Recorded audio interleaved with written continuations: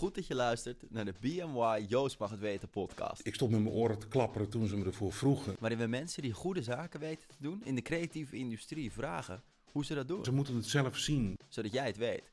En jij er je voordeel mee kan doen. Ja, dat zeg je mooi. En onze 26e gast is festivaldirecteur. Je slaat echt wat dat betreft de spijker op zijn kop. Nou, als boeker, agent, tourmanager bij een platenmaatschappij te hebben gewerkt, ging hij in 2000 werken bij Mojo Concert. Die hele productiekant, dat is echt gigantisch. Die vind ik heel intimiderend. En is hij sindsdien directeur van het festival dat er elk jaar voor zorgt dat er zo'n 60.000 mensen voor 3 dagen naar Biddinghuizen reizen voor een camping flight to paradise. Het is hier gewoon een Fata Morgana in de polder. Het is ook best kut dat ik gewoon altijd tijdens langs moet werken. Hier is, vanuit het Mojo kantoor in Delft, Erik van Eerdenburg.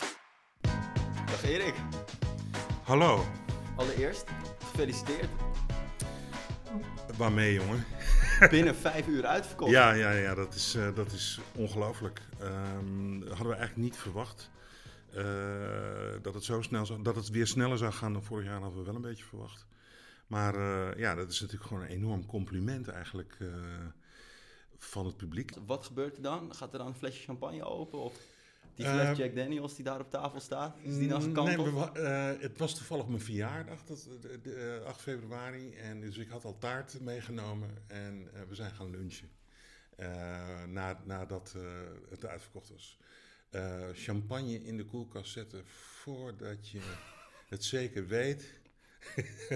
Voelt niet goed. Je had het net al even over. Elk jaar wil je eigenlijk het voorgaande jaar overtreffen. En dat brengt een zeker druk met zich mee. Ja. Als je nu kijkt naar 20 jaar geleden en dan naar nu. Is er een groot verschil tussen die editie van toen en nu? Nou, er is natuurlijk gewoon heel veel veranderd in die jaren. Eén, denk ik toen ik net begon, dat ik zelf behoorlijk geïntimideerd was door de omvang van Loners. Dat was toen al 60.000 man. En eigenlijk was de opdracht van het moet naar een volgende fase. Heel eerlijk gezegd, ik stond met mijn oren te klapperen toen ze me ervoor vroegen.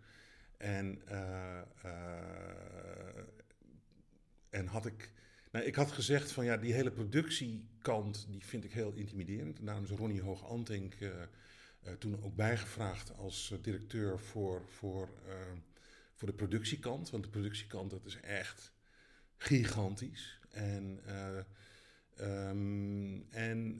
Ik ben gewoon begonnen en ik ben gewoon gaan kijken. En ik dacht van, wat gaat goed en wat gaat niet goed. En ik ben gewoon begonnen. En zo langzamerhand begin je steeds meer visie te krijgen op waar zo'n festival eigenlijk over gaat. En beantwoord die vraag eens. Nou ja, wat mij betreft gaat het heel erg vooral over het publiek en over de sociale samenhang. De sfeer. En de sfeer van hoe gaan mensen met elkaar om? Hoe verhoudt het programma zich tot elkaar, zodat je een groep mensen binnenkrijgt die zich aangetrokken voelen tot het programma en tot elkaar. En dat samen een soort verdubbelaar wordt. En dat klinkt een beetje vaag misschien, maar ik denk dat mensen vooral komen voor sfeer en voor elkaar. En dat je dat kunt sturen met je programma. Dus dat lijkt me zo moeilijk. Je kan de sfeer natuurlijk tot op zekere hoogte maar voorbereiden. En je kan alleen maar bepaalde keuzes maken waardoor je zoveel mogelijk aan die sfeer werkt. Maar heel veel heb je ook niet in de hand. Maar wat zijn dan, denk jij, die ingrediënten? Nee, je bent een platform. Je bent een platform. En dat platform, dat moet je zo neerzetten dat mensen het zelf kunnen gaan maken, die sfeer. En zelf kunnen. En dat daar geen verstoringen in zitten. En dat daar geen rivaliserende groepen zijn. En dat er geen. Dat het omhoog gaat in plaats van opzij of naar beneden. Want hoe zorg je dan dat mensen zich ook verantwoordelijk gaan voelen voor die sfeer? Dat doen ze zelf. In de beginjaren, dat was nog een beetje in de punktijd, was het heel hip om een beetje destructief en een beetje stoer en een beetje de boel kapot te maken. Ik hoorde dat in jouw eerste jaar alles was afgefikt aan het einde. Ja, in het eerste jaar Lowlands, toen ik er nog niet bij was als directeur, maar wel als bezoeker.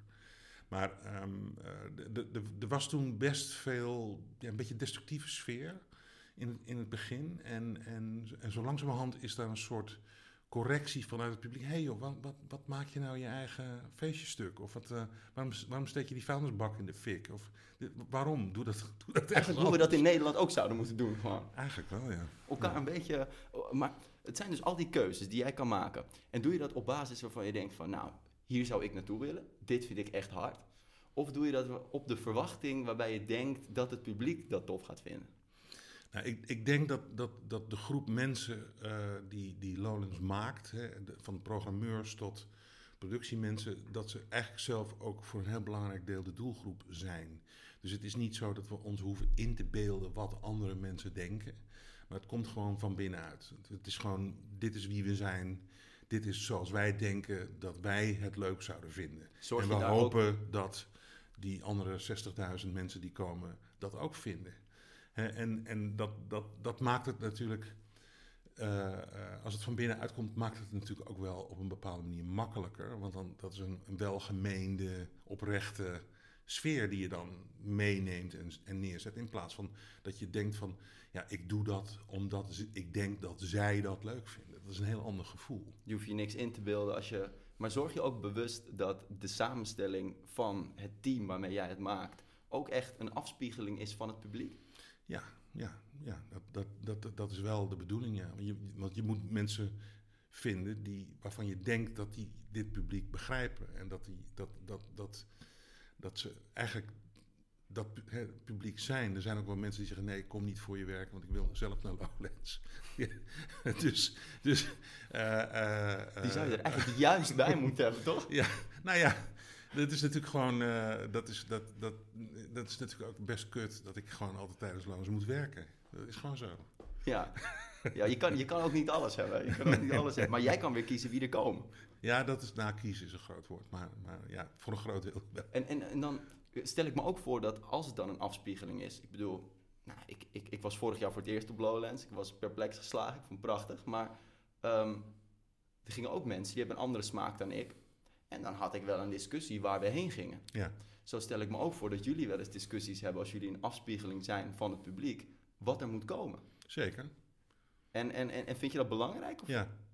Zonder wrijving geen glans, denk ik. En kijk, het is natuurlijk niet zo dat er maar één soort publiek is. Maar er is wel een soort cirkel van mensen die complementair aan elkaar zijn. Die in ieder geval begrip hebben voor elkaars keuzes en smaak.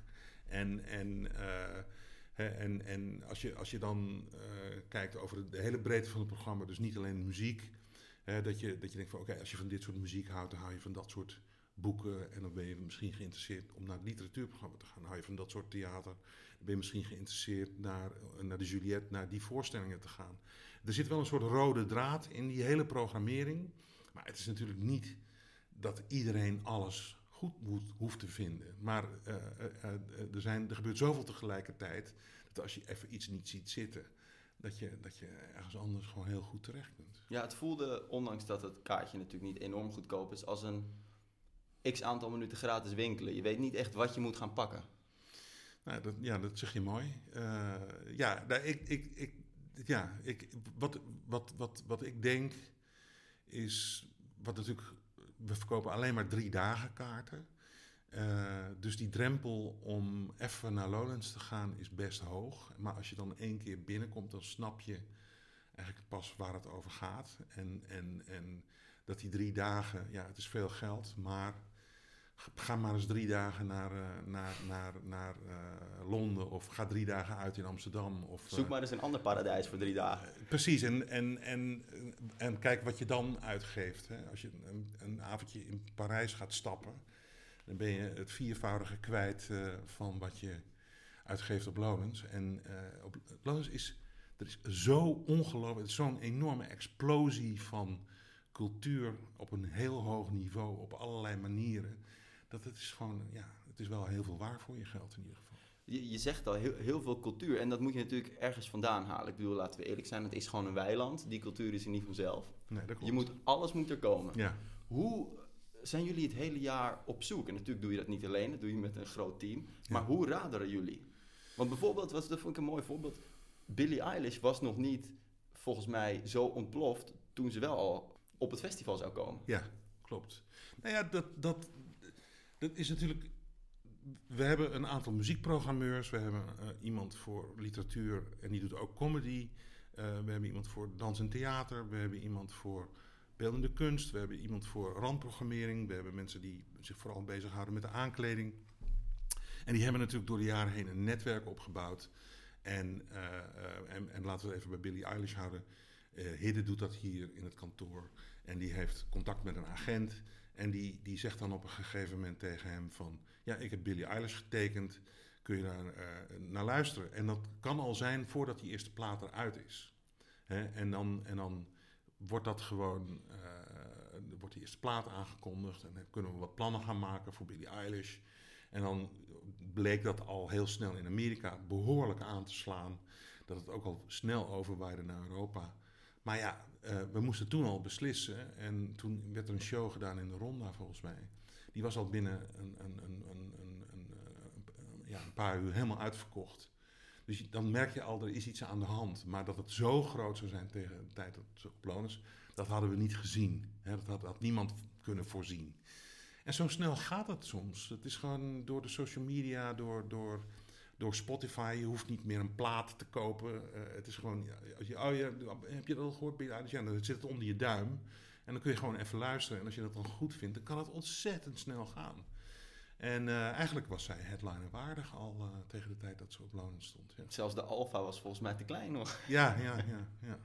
Je hebt het nu over dat dus een agent naar jullie toe komt. Maar is het niet zo dat jij wel eens naar een concurrerend festival gaat... of een festival in de wereld om inspiratie op te doen? Als bezoeker, Jawel. Incognito. Jawel. Naar incognito. Ik bedoel, als ik naar Amerika ga, dan kent niemand me, dus dan hoef ik helemaal niet incognito. Maar ja, ik ga wel naar festivals in andere delen van de wereld of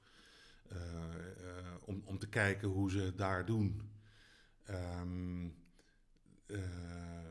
Vaak is het toch... Loons is wat dat betreft toch wel een beetje een buitenbeentje. Glastonbury is heel bijzonder, vind ik, door de enorme omvang en door de enorme verschillen in aanbod en hoe dat allemaal georganiseerd is. Maar de meeste festivals zijn toch gewoon een podium en wat muziek, hè? En een paar voedseltenten. En daar wordt vaak heel druk over gedaan. Maar ik zeg wel eens, oké, it was another ugly festival. Hè? En in die zin haal ik veel meer inspiratie uit beeldende kunst of bijvoorbeeld een kinetische kunsttentoonstelling die in de kunsthal was. Ja, dat boek koop ik en dan zit ik met mijn technische productie te kijken van hoe kunnen we dat vertalen naar Lowlands aankleding bijvoorbeeld.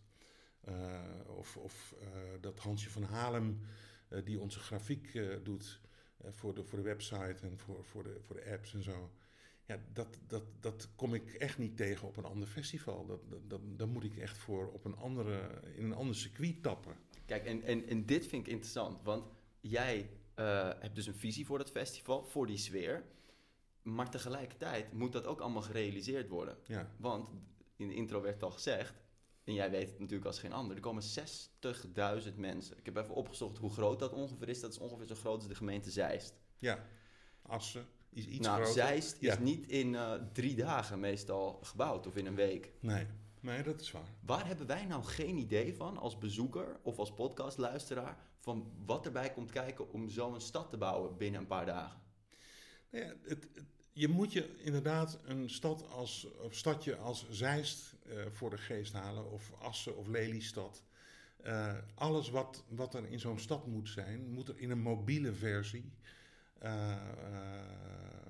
voor Lonens ook zijn. Dus het productieteam die bij ons, wat ik net al zei, dat ik behoorlijk geïntimideerd was toen ik alleen van de buitenkant Lonens had gezien en gevraagd werd, wil je directeur worden van Lonens, dat ik zei van ja, maar ik ben wel heel geïntimideerd over die productie, omdat je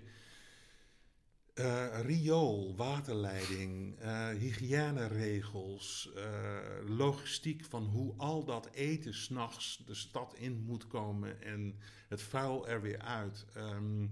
Maar het zit De ook ziekenboeg. in zo'n klein dingetje als ik was veel te vroeg wakker, omdat het gewoon nog in mijn ritme zat. En toen ging ik even over het festivalterrein lopen en toen had het geregend. En toen werd er echt ook, volgens mij, blubber opgezogen. Of er werd zand neergelegd. Allemaal dat soort kleine dingen die je niet ziet eigenlijk. Ja, dat klopt. En dat is het goede van dit team, denk ik. Dat ze denken altijd 3 stappen vooruit. Ze zitten altijd naar de weersverwachtingen te kijken. Oh shit, er komt kloten weer aan. We moeten zoveel houtsnip bestellen. We moeten een loonbedrijf bestellen die bagger opzuigt, inderdaad, zand erin. Zodat de mensen de volgende dag weer goed de dag door kunnen. Ja, het is zo het is ook omdat het 3 dagen is. Hè. Je komt donderdagavond ben je al binnen en je gaat maandagochtend weg. Ja, het is gewoon anders zo oncomfortabel dat je bent altijd zo goed als de laatste keer dat je geweest bent. Wat jij in je hoofd hebt hoe je naar huis gaat van oké, ik zat in de baggerzooi of ik liep weer over een droog terrein. Dat is nogal een verschil. En dan denk je van oké, als het volgend jaar regent, nou what the fuck, ze regelen het wel goed bij Lowlands. Dat is het gevoel wat we willen meegeven. Het is heel belangrijk dat het team ook 3 stappen vooruit denkt. Maar worden dat soort keuzes allemaal door teamleden gemaakt? Of komen jullie echt bij elkaar en gaan jullie dat samen beslissen? Of moet alles langs jou ook? Nee, dat alles langs mij, dat is zeker niet. We hebben 1 keer per dag een soort productieoverleg, waarin iedereen zegt van dit en dit is op schema, dat en dat loopt een beetje achter, dat en dat moet er nog gebeuren. En dat gebeurt tijdens het festival ook. Dus er komen alle producers, alle mensen die alle disciplines die komen bij elkaar van de productie. En die overleggen even kort van dit is wat er nodig is. En dan hebben we een projectleider voor productie. Maarten is dat. Die zegt van, doe dat maar. Heb je nog iets nodig? Wat gaat het kosten? Geef het even door. En zo houden we de boel. Het is een hele platte organisatie waar heel veel zelfdenkende mensen in zitten. Anders is het niet te doen. Maar hoe zorg je dan dat er niks tussen wal en schip komt? Ja, dat is goede mensen hebben. Dat is gewoon echt. Het is een heel andere sfeer dan dat je denkt, dat moeten we volgende week eens gaan regelen. Nee, het moet nu. Dus je bent ook niet mensen achter hun broek aan het zitten? Als je mensen achter hun broek aan moet gaan zitten, dan weet je dat je de verkeerde mensen hebt. Dat is een goeie. Ja, kijk, want er is geen tijd voor om mensen achter hun broek aan te zitten. Er is gewoon, mensen moeten zelf nadenken. He, ze moeten het zelf zien. Dat zijn dan ook de toppers in deze business. Dat team dat zijn super goede professionele mensen. Het moeilijkste lijkt mij dat je die visie aan de ene kant hebt en het regelen aan de andere kant. En hoe zorg je nou dat die dingen regelen gewoon gebeuren, maar dat die sfeer en die creativiteit en die informele sfeer toch het belangrijkste blijft? Kijk, nog even op dat overleg terugkomend. Er is een soort sfeer in dat productieteam van dat je elkaar wel informeert. Dit zijn mijn problemen. Maar dat je zelf ook al een oplossing hebt verzonnen. En dat je dan misschien zegt van, dit zou een oplossing kunnen zijn. En als dat het niet is, dan zou dat misschien een oplossing zijn. Wat denken jullie? En dan wordt dat even snel besproken. En dan, oké, jij gaat dit doen, jij gaat dat doen, jij gaat dat doen. Want dat heeft vaak met meerdere disciplines aan tafel te maken. En dan gebeurt dat gewoon. En dat is inderdaad wel, ook wat je net zegt, is ook heel lastig. Dat je aan de ene kant creativiteit en sfeer moet hebben. En aan de andere kant gewoon een super strakke organisatie die lijkt, waardoor het lijkt dat alles gewoon maar uit de lucht is komen vallen. En dat het allemaal maar gebeurt. Kijk, we zijn in een entertainmentstad. Zo moet je het toch echt een beetje zien. Dus mensen denken gewoon van dat staat hier gewoon. Terwijl het is hier gewoon een Fata Morgana in de polder. Maar wat daar allemaal achter zit, daar hoeven wij de mensen niet mee lastig te vallen, vind ik. Want ze komen hier voor een lol. Maar dat wij ons hoofd daarover moeten breken met dat hele team, dat gebeurt het hele jaar door. We zijn het hele jaar door bezig met de volgende Lowlands organiseren. Of de Lowlands over 2 jaar. Ja, want je wilde die van vorig jaar natuurlijk eigenlijk toppen. Hoe gaat dat proces van van reflecteren wat jullie dan... Ik stel me zo voor dat jouw jaar staat natuurlijk toch een beetje in het teken van die 3 dagen. Klopt. Daarna is eventjes natuurlijk even loslaten. En dan ga je toch alweer bouwen. Ja, het hele team is zeg maar nog 2 weken bezig nalonens om alles af te breken. Dan hebben we ook vaak al een soort eerste evaluatie gehad. Wat ging niet goed, wat ging wel goed. En wat zijn dat dan voor dingen? Ja, dat kan zijn logistieke dingen. Het kan zijn dat er iets misgegaan is met files of met... allemaal van die dingen die regeldingen zijn dat meestal. Of teams die niet gefunctioneerd hebben. Of bedrijven die je ingehuurd hebt die niet... daar moeten we mee gaan praten, want dat en dat moet voortaan anders. Of dat wordt dan even al heel snel, om het niet te vergeten, wordt het allemaal al eventjes in kaart gebracht.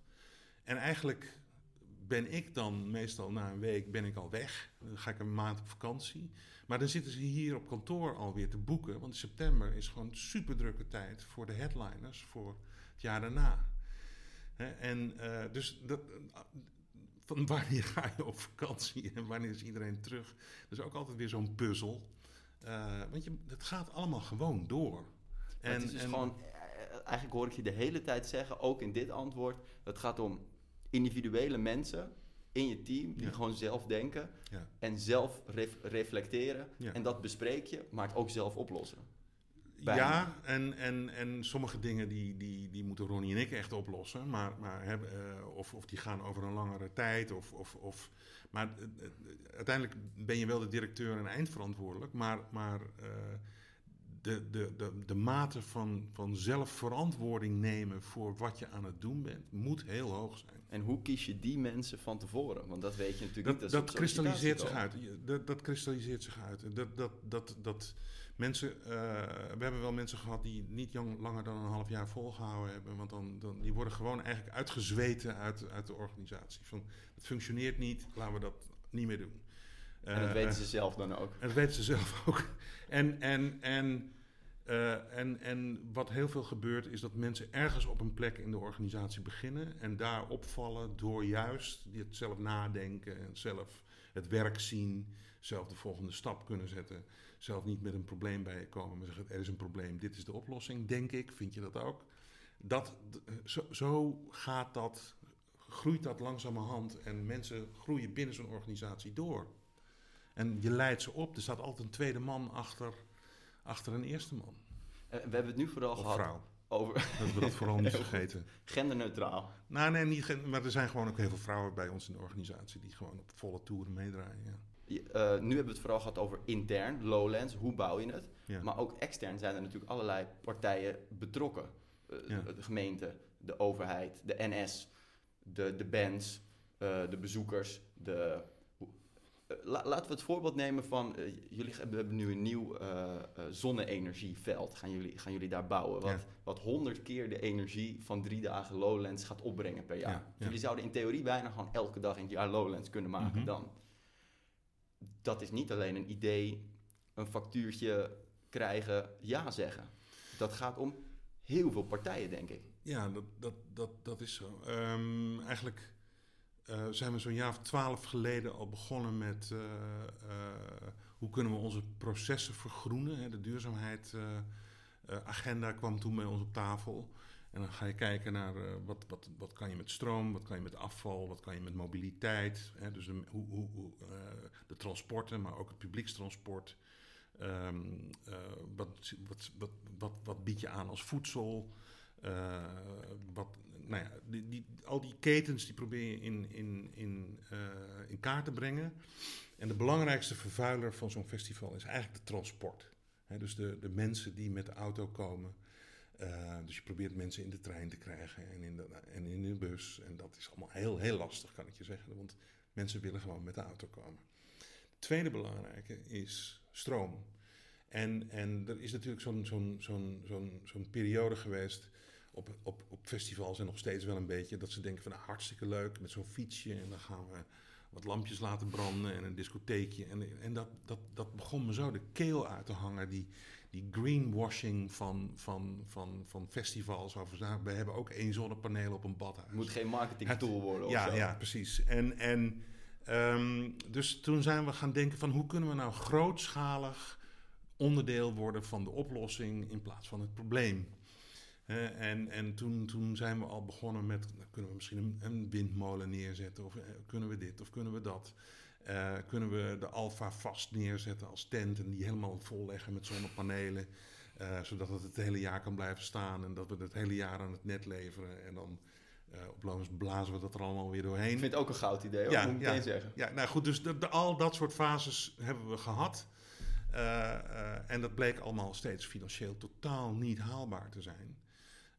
Van te duur om te realiseren. Ja. En er moest 16 kilometer kabel aangelegd worden om aan te sluiten op een ingangspunt van het hoofdnet, zeg maar. Want dat soort problemen heb je allemaal mee te maken. Dus, en daar hebben we allemaal, we hebben Tennet, we hebben Alliander, we hebben alles door laten meten. Er komen allerlei bedrijven en consultants en mensen die je kunnen helpen die allemaal een factuurtje sturen. En dan uiteindelijk heb je gewoon een plan.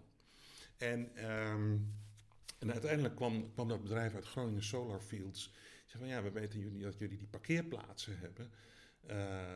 Kunnen we die niet gebruiken? En kunnen we dat op carports gaan zetten? Nou, dat is een jaar 4 geleden of zo. En dat bleek toen niet financieel haalbaar. Maar inmiddels werd er een nieuw windpark bijgelegd. Er kwam een ander zonnepark in de buurt. Dus die kabelkosten die konden gedeeld worden. De rendement van die zonnepanelen is omhoog gegaan. Dus er komt meer opbrengst uit die zon. En nu kan het wel. En het is gewoon 12 jaar verder. En dan binnen de organisatie. Ja, het begint gewoon met een ideetje. En het ideetje, denken en doen, dat ligt altijd heel erg dicht bij ons, bij elkaar bij ons. Dus dat hebben we toen allemaal uitgezocht. En vervolgens komt het vooral bij Ronnie en Ruben, die bij ons de jurist is, terecht. Die gewoon de contracten maken. En John, die bij ons een beetje de zakelijke kant heel goed onder de knie heeft. Op dat niveau. Die is ook betrokken geweest bij het bouwen van een Ziggo Dome of bij het bouwen van dus ook een lange adem hebben. Ja. En dus die hebben die film allemaal al een paar keer gezien. En die doen dat dan. Die maken uiteindelijk die deals en die zeggen van we gaan dit samen doen met dit bedrijf. Solar Fields uit Groningen. Het is gewoon een heel proces. En het is dus vooral, wat ik je hoor zeggen, het willen en dan een hele lange adem hebben en verschillende pannetjes op het vuur houden en er ook soms af moeten halen omdat het gewoon niet lukt. Precies. Want iedere keer dat het mislukte, dachten we van oké, nou ja, misschien dat het over een paar jaar dan wel lukt. Dus inderdaad dat pannetje op het vuur houden, op een heel zacht pitje laten sudderen nog steeds. En dan op het moment dat je de kans ziet, moet je hem pakken, ja. Kijk, en het klinkt als een heftige baan die je hebt. Ook wel een hele mooie baan. Ik denk dat er ook wel mensen luisteren die denken, nou, festivaldirecteur van Lowlands, dat lijkt me er wel eentje. Dat word je natuurlijk niet zomaar. Mm-hmm. Je was op een gegeven moment in de positie dat ze jou vroegen. Maar wat zijn belangrijke dingen geweest in jouw leven dat je nu uiteindelijk dit bent kunnen gaan doen? Nou, ik denk dat ik heb altijd in de muziekindustrie gezeten. Dus in het begin was het een beentje en later bij de agency waar ik werkte, waar mijn band zat, ging ik helpen. Toen kwam ik bij een iets grotere agency terecht. Toen kwam ik bij een platenmaatschappij terecht. Dus ik ben altijd wel heel erg in die muziekwereld bezig geweest. Mijn eigen boekingskantoor gehad, mijn eigen managementkantoor gehad. Dus je weet op een gegeven moment wel veel van alles een beetje. En alles een beetje op een kleinere schaal. Maar het is net als met tientjes of met duizendjes, er staan alleen maar een paar nullen achter. Als je het expoleert naar groter, dan het is allemaal hetzelfde principe. En op een gegeven moment kwam ik bij een groter bedrijf terecht en toen was ik een soort van producer van de Heineken Night of the Proms. Dat was 10 shows in de Ahoy. Er om televisie bij te kijken en dit en dat en zo. En ik had dat ook nog nooit gedaan. Maar ik dacht van, oké, nou ja. Wie niet waagt, wie niet wint. Precies. En daar kwam ik John Mulder tegen van Mooie Concerts. Die daar hielp bij de productie. Hij was eigenlijk productieleider. En ik werkte aan de bureaukant, zeg maar, die namens Heineken dat deed. En zo kwamen we met elkaar in gesprek. En op een gegeven moment wilde ik wat anders. En ik heb toen John gebeld. John, heb je een baantje voor me bij Mojo? Een baantje kreeg je. En dat bleek dit te zijn. Toen hij zei van, ja, ik heb wel wat voor je in gedachten. En wat je allemaal moet doen, ik weet het ook niet, joh. Het is gewoon, je moet ermee bezig zijn. Je moet je energie sturen naar de kant waar je wil zijn.